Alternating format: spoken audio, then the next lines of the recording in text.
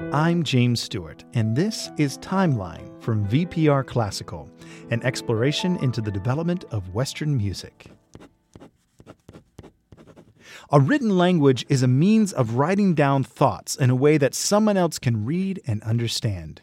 We take for granted this ability to understand the thoughts of another person without even having to speak to them. Music is also a language and is also expressed through writing. Let's explore the birth of modern musical notation and the history of this elegant practice. In order to do that, though, you will have to use your imagination.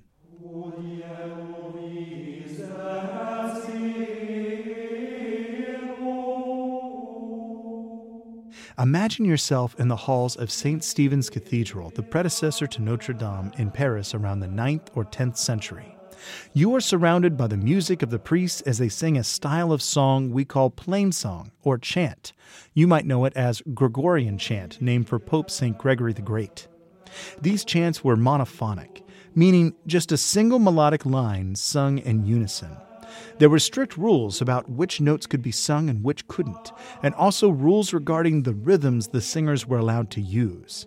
This makes sense when you consider that these chants were sung in great halls reverberating off of stone walls.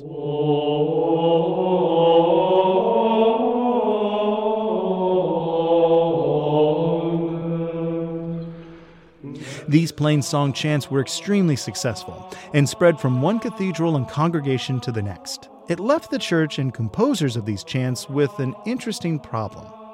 How do you teach someone who is miles and miles away in a different country a song that they've never heard?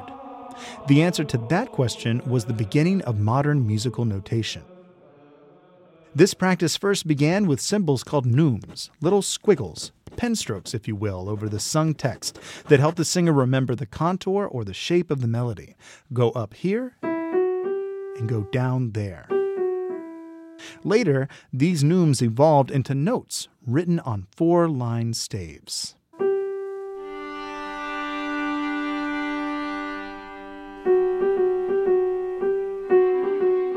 For the first time, a melody could be written down and read by someone else who had never heard it.